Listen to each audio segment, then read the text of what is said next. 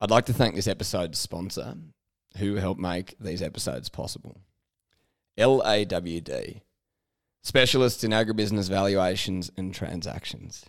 You can find out more and view all their listings of rural properties at www.lawd.com.au.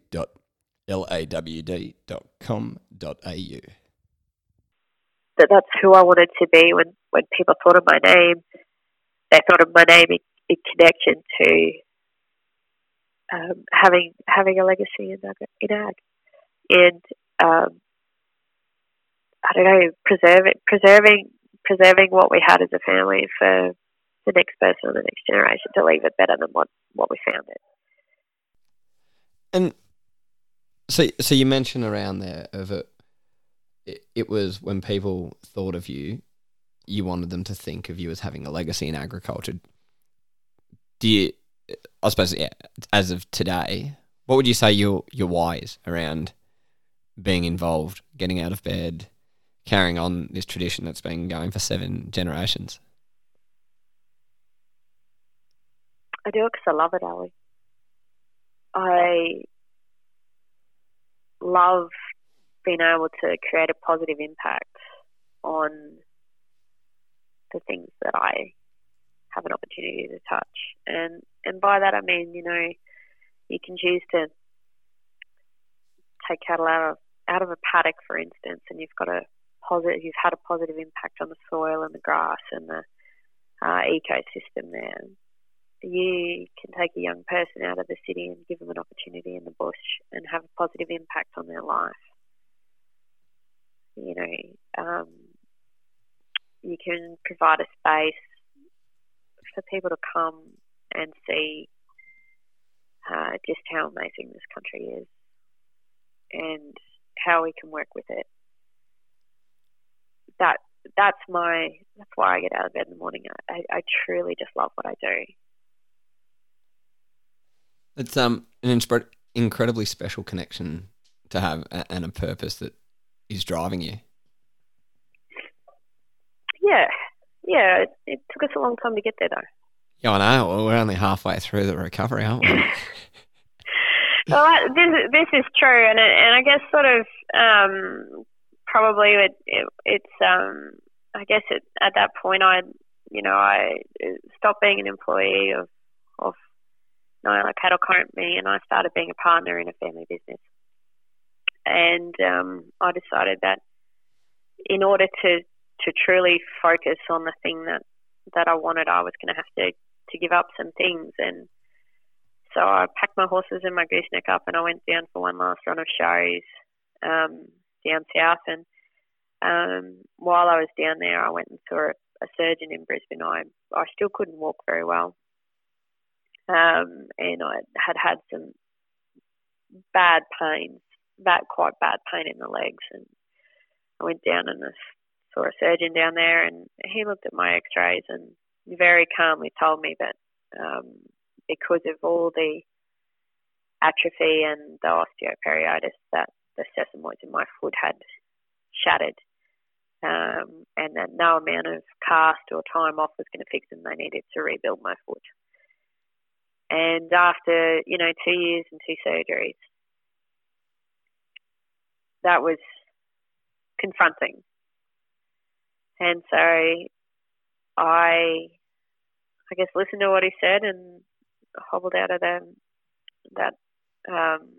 set of offices and considered all my options, and I sold my horses and sold some of my horses, and I headed home and sold my gooseneck and truck and got my crutches back out to try and get the weight off it, and booked a plane ticket back down for a third surgery. And it's really interesting, in those weeks leading up to that, the first couple of times that it really got broken, it got broken, and I had to go in. This third one was almost a choice, if you like. I could accept it the way that it was and be hard to get along with and in pain in the foreseeable future, or I could do something about it. And I was in at the local sale yards, and I ran into a mentor and a friend of mine, and he looked at me and looked at the crutches and said, "Oh, what have you done this time?" And if he ever hears this, I hope he smiles, because I said, it's broken again, but don't worry. I'll learn something out of this. And if only I had known how true that would be.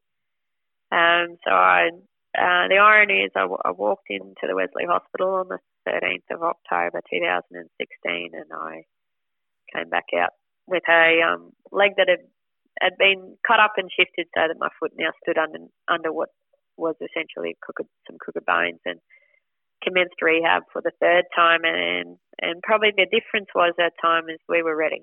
And by we, I mean my simple crew, I mean my parents and my friends, and we talked about what was going to go into the process, and we all knew what going back on morphine meant, and we all knew what it would mean if I stood on it crooked, like stood on it before it was healed this time, that, she was over and over.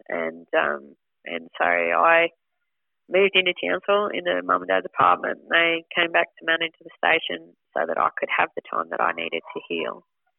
And I was so lucky with my friends. So I had two mates that were quite into triathlon, and they used to come and check on me. And through the course of my physio, it was suggested that I get in the pool and walk in the pool to try and get some movement back into my ankle and strength into my muscles. And you've met me, Ollie, so you know that I'm only 5'2" and 50 kilos. And I could actually only walk the first about 6 meters in the Tobruk pool before my mouth went underwater. And so the novelty of doing circles at the shallow end wore off after about 3. And I thought, stuff this, I'm just going to swim. Now, I hadn't swum since high school, but I hooked in. And it's funny, all of a sudden after 3 years of being the girl that had to limp everywhere in that water, no one could see that I only have one leg that works properly. And away I went, and I discovered that actually swimming is quite therapeutic, and it's good, and you can think about it. And more than anything else, you can concentrate on just what you're doing and nothing else. And so I got into swimming, and these two mates were incredibly supportive, and I'm telling them I'm doing laps at the local pool, and sort of beg them to take me, come swimming or take me to the pool or something. And plus they got in socks. They rocked up the apartment one day and picked me up, and we drove down and pulled up at the ocean at the Strand in Townsville. And I sort of looked at them and said, "Oh, we're going to the pool," and they're like, "No, open water swimming." And I'm thinking, I'm still on crutches and there's sand, and I'm good on crutches, but anyway, so next thing I know, I find myself picked up under one arm and my crutches under the other, and they carried me down and put me in the water, and the net's there, and they're like, "Okay, if you get into trouble, just hang on to the back of the net and we'll come get you, and if you get tired, just pull up and we'll come get you and swim you back in." Okay. And off we went. Jeez, boys. And we swim. We swam up and back and up and back and up and back, and then I pulled up and they're waiting for me, and I'm like, no, I'm fine. And they're like, no, we're finished. And I was like, oh. Anyway, so same thing, then get to the edge and they crutches under one arm, me under the other, and they carry me back to the apartment. And one of them sent me a message a bit later that night. He's like, are you a bit muscle sore from that? And I was like, no, I feel fine. He's like, we'll pick you up again on Monday. And I just, all of a sudden, I had something that I could do when there were so many things I couldn't do, and so much unfinished business in my life. And here was something new, something I could have a go at that I knew absolutely nothing about. And I got strong and I got going again, and then I got off crutches and I could walk and got back out to Amelia and started to pull the pieces of my life together. And next thing you know, I nominate myself for an open water race. I can't triathlon with my friends because I can't run. And I didn't own a bike, but I could swim. So I dragged one of these poor mates down to my very first open water race, and I'm standing on the edge of the ocean here with 110 other people about to do something that I had never done before. And Ollie, as we get older, I think, we less and less find things that we are willing to do that we haven't done before, or that place us outside our comfort zone. And I would have to say that standing on an ocean shore in a pair of swimmers with 110 fit-looking people with one leg half the width of the other, about to try and swim 2K, was well and truly outside my comfort zone. And I loved every minute of it. And can I ask, so when we... Hey, it's Nick here, sheep farmer and Rabobank Regional Client Council member. I'm passionate about supporting our local community so we can improve community wellbeing and build strong local economies. My job as a Client Council member is to help secure funding for regional grassroots initiatives, those that support education in ag, rural health, sustainability, and help bridge the country-city divide. We've helped organisations like Boys to the Bush, funded school field days like Ag Vision, and held succession planning workshops, just to name a few. If you have an idea to make a difference to regional Australia, go to our website at www.rabobank.com.au and nominate via our community fund. We'd love to hear from you.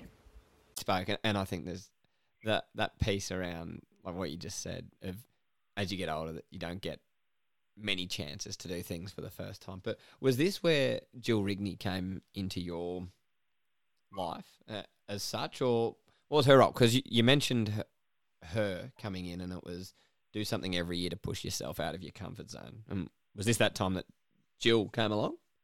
Yes.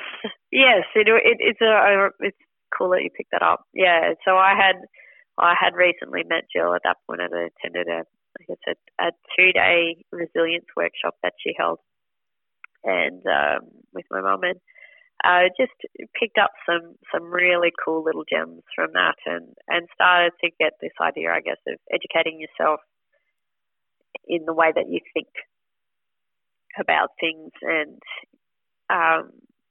so Jill is quite an accomplished cyclist in her own right, and very fit, but it definitely applies this, pushing yourself outside your comfort zone to learn rule. And let me tell you, 2K became 3 and 3 became 4. And then,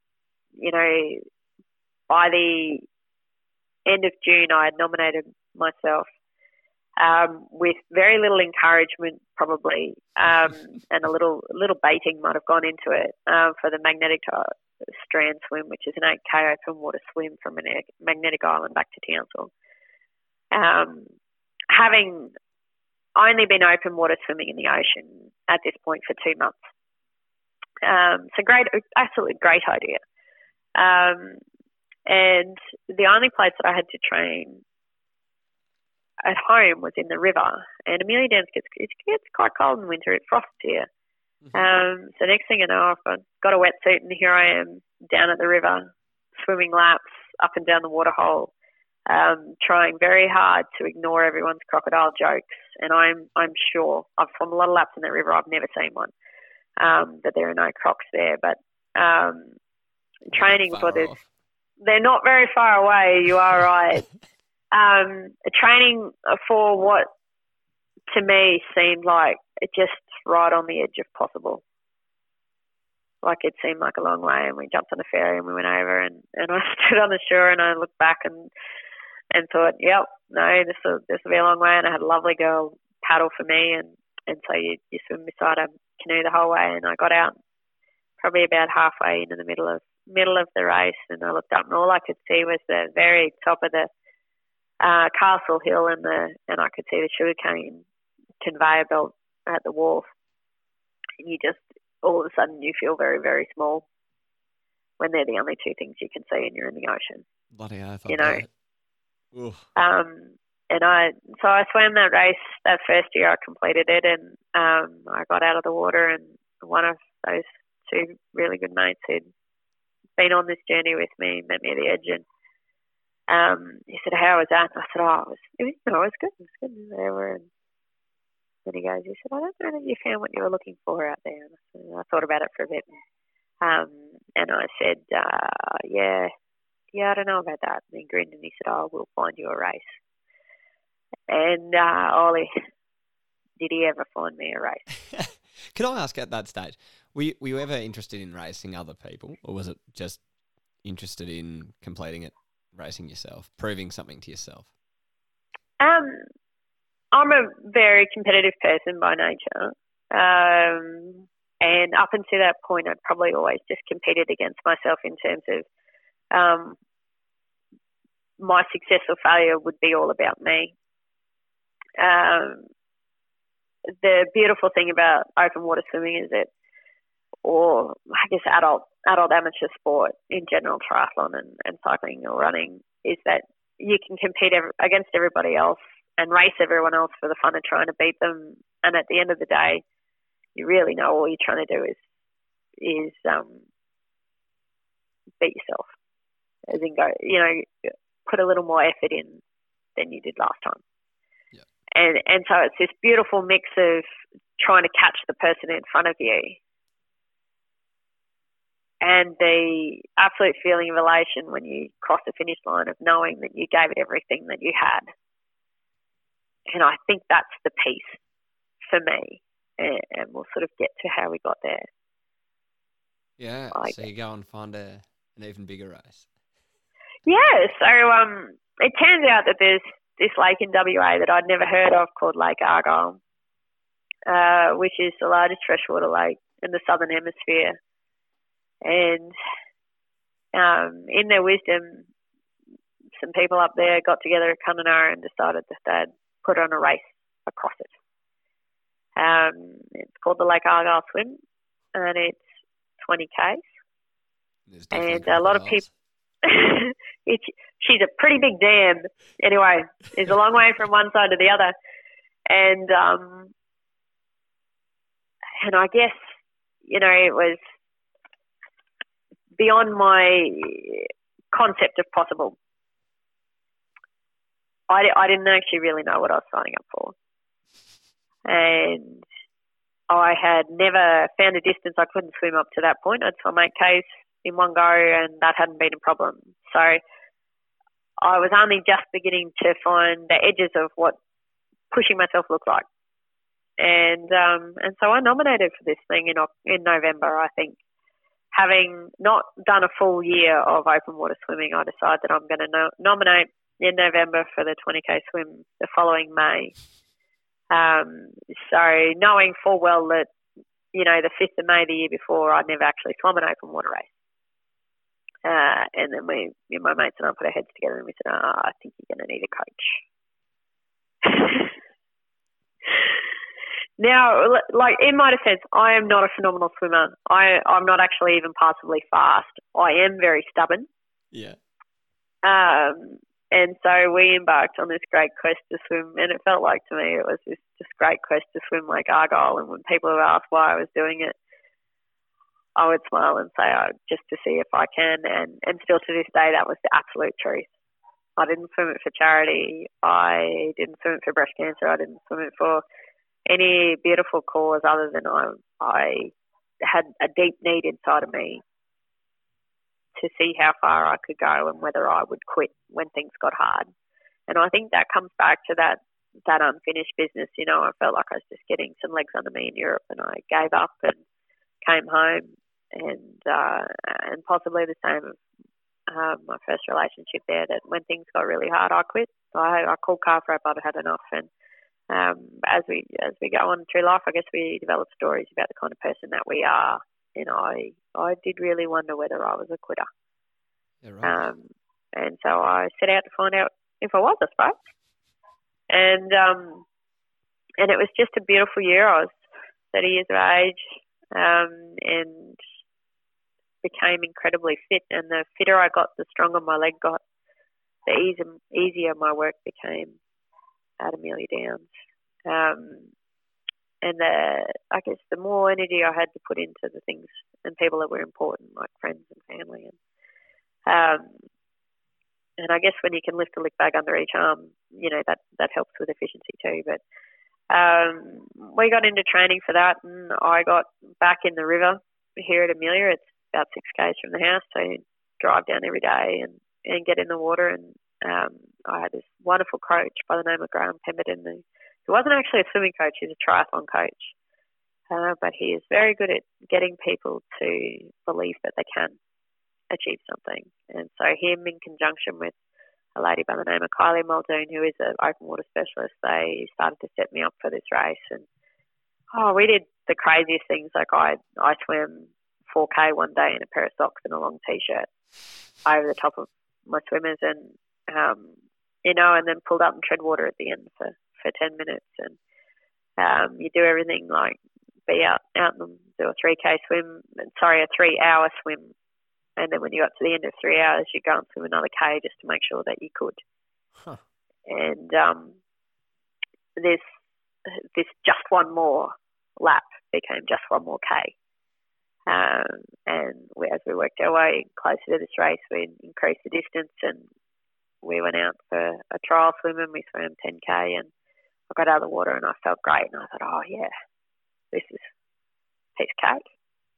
I can do this. If I can swim for 3 hours, I can swim for 6. And so Graham in his wisdom said, well, I think we better do 15 before you go up for this swim. And so that's the beauty of setting small milestones. And it was in preparation for that, that 15K swim was in the Tobruk pool. It's probably the last piece of the puzzle and totally irrelevant to this story, Ollie, but I was swimming there and I'd been in the water for a fair while, and a bit tired and a bit cranky, and Jill Rigney always talks about that pause, when you open your mouth and you're about to deliver something as a boss or as a person, as a friend, that you should always just pause and check. Anyway, and this idiot swims into me in the pool. And he missed me by millimetres and gave me a big fright. And I was probably a little bit hungry, as you are normally after some 6 or 7K. And I stood up at the end of the pool to deliver I don't know what I was going to say, but it probably wasn't that great. And this poor bloke grins at me with $1 million smile, and I burst into giggles like a 14-year-old girl. And that bloke became my training partner and my friend, and more recently my fiance. And so through the last part of this journey, I had the most unbelievable support crew.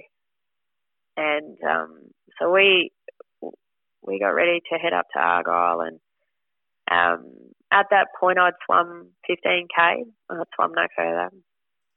I'd given myself a bit of a fright at that point because that had been hard.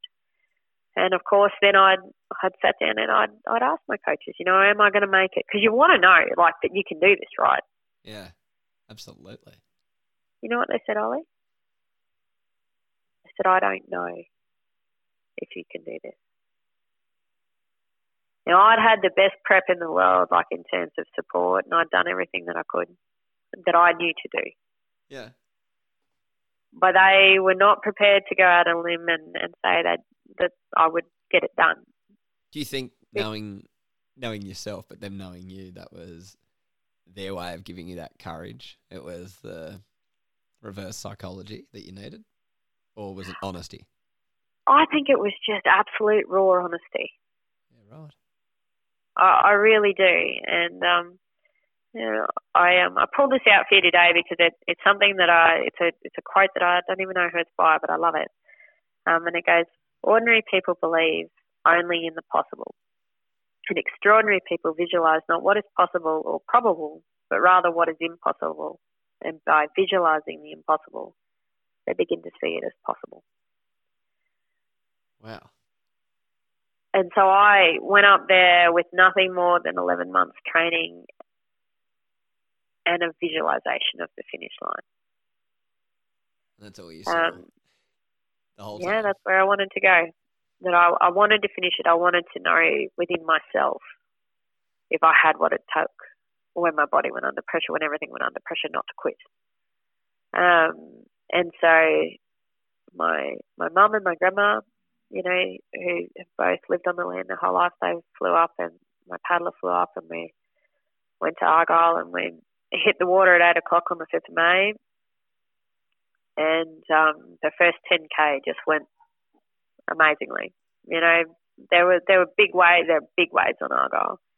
I didn't see any crocodiles, and after a while, I didn't see any people. People get pretty strung out, and we turned the 10K buoy, and we hit a fairly decent crosswind, and I was hurting, but I was all right.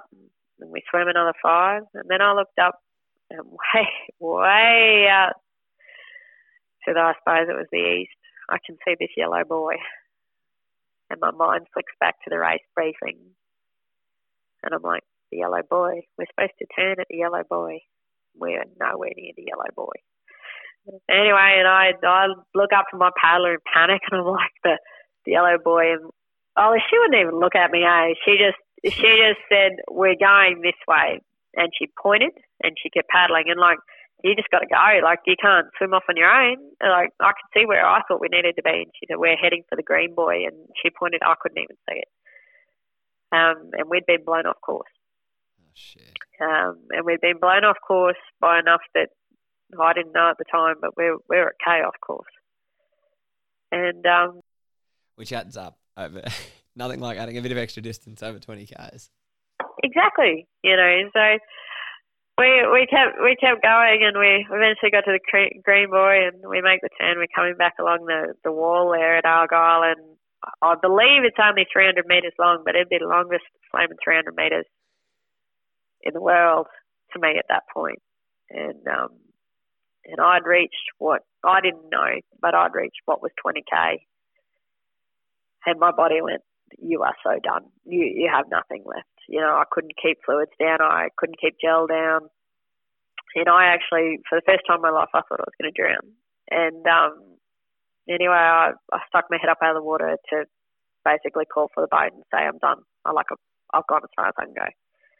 And all my friends had put together a playlist, and they had sent it up, and it was being played over the loudspeakers on the boat at full noise.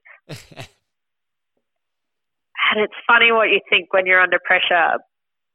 But my brain, being a little bit insecure, went, Jesus, what would I tell them? That I was okay from the finish and I got out because I was tired? Nah, stuff that. And so I breaststroked and I doggy paddled and I swam right to the finish of that race. And when I went over the finish line, my paddler actually grabbed me by the swimsuit because she thought I was going to sink. And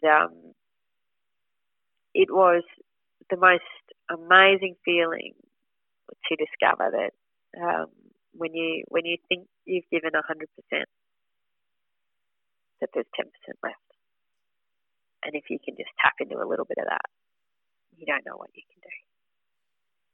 And if that finish line had been another 10 strokes, I would have swum another 10 strokes, because that's what it meant to me, just to make sure that I could do what I set out to do mentally.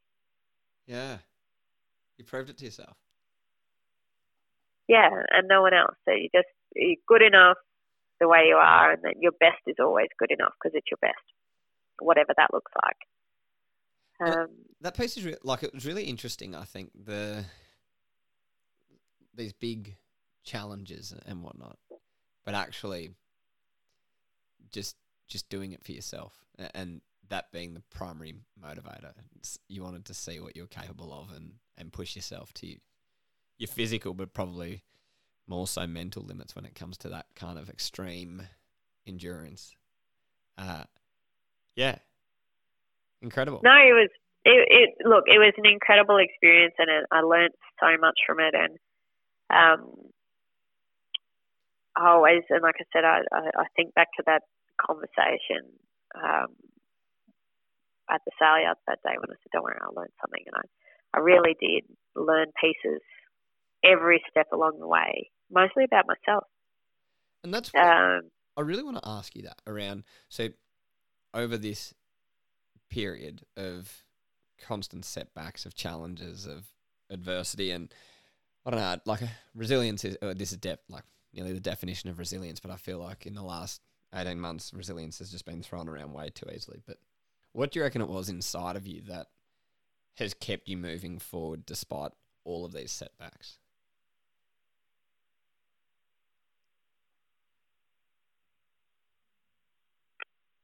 I think first I wanted to be good enough. For yourself or for others? For others. Okay. That I wanted to be a good daughter, and I wanted to be a good farmer or a good grazier. And then I think it's sort of it grows into something just being enough. Yeah. That everyone comes up against their Lake Argyle or their challenges in life, and they look different for every person. And I think we're really, really great probably in ag. You know, and when you ask someone if they've, you know, how their season's going, it might be terrible, and they'll tell you, oh, it's not great, but such and such down the road, he's having a terrible time. So I've grown up in a culture where it's, you know, we're always mindful that someone is probably doing it tougher than you.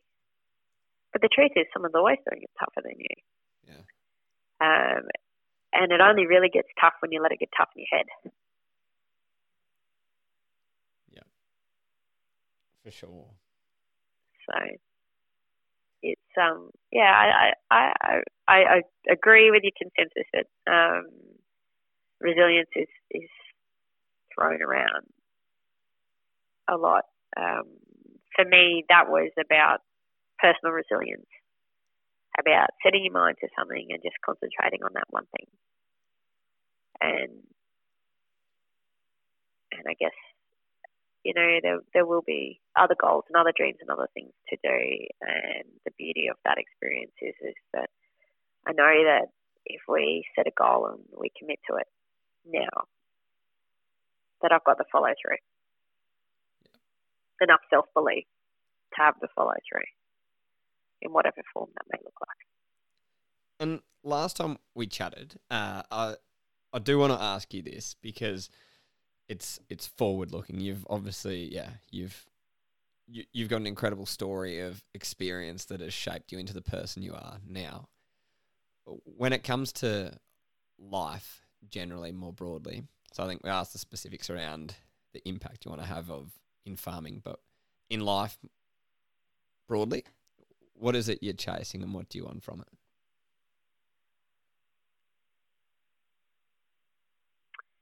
I think we all want to matter.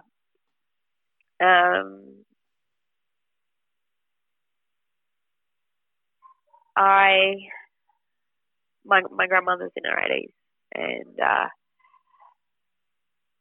she was crossbreeding her own cattle 3 weeks ago because she's doing what she absolutely loves. And so when I am sitting in a rocking chair, hopefully somewhere warm in my 80s, and I look back on the life that I've lived, Ollie, I want it to be extraordinary, whatever that may be for me. That I won't die wondering what it would have been like to do something because I've gone and done it. Yeah. And so I guess in a nutshell, what do I want life to be? I want it to be extraordinary. It's incredible. And it ties nicely to a question which I ask absolutely everyone who comes on, and your advice will be very, very well received, I think. And it's, I suppose, generally looking at agriculture, but life experience, it's you've got a room of year 10, year 11, maybe year 12, but no, I like to focus kind of year 10. I think those mid-teenage years are pretty life-shaping when you've got the world as your oyster, but you kind of don't know where the next turn is.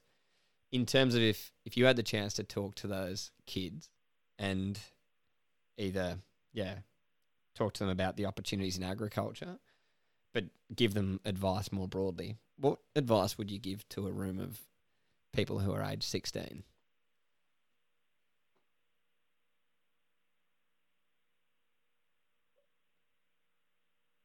Be brave enough to have a go. That if you want to be a fireman and you don't know if you're strong enough or fit enough, you won't know until you have a go. If you want to go and chase cows in the top end, you won't know until you have a go. If you don't know if you're going to be smart enough to be a manager, you won't know until you have a go. So I would just say have a go. Be brave and have a go. It's incredible advice, and I think an incredible way, Jane, to wrap up this podcast with you. It's been a heck of a chat, and I think, just from the chance encounter that we had at Rocky as part of the Next Gen Forum, and then being able to have a phone call with you afterwards, and your story is one which is just incredible to hear. So thank you so much for coming on and sharing. I honestly feel incredibly privileged that you shared it with us.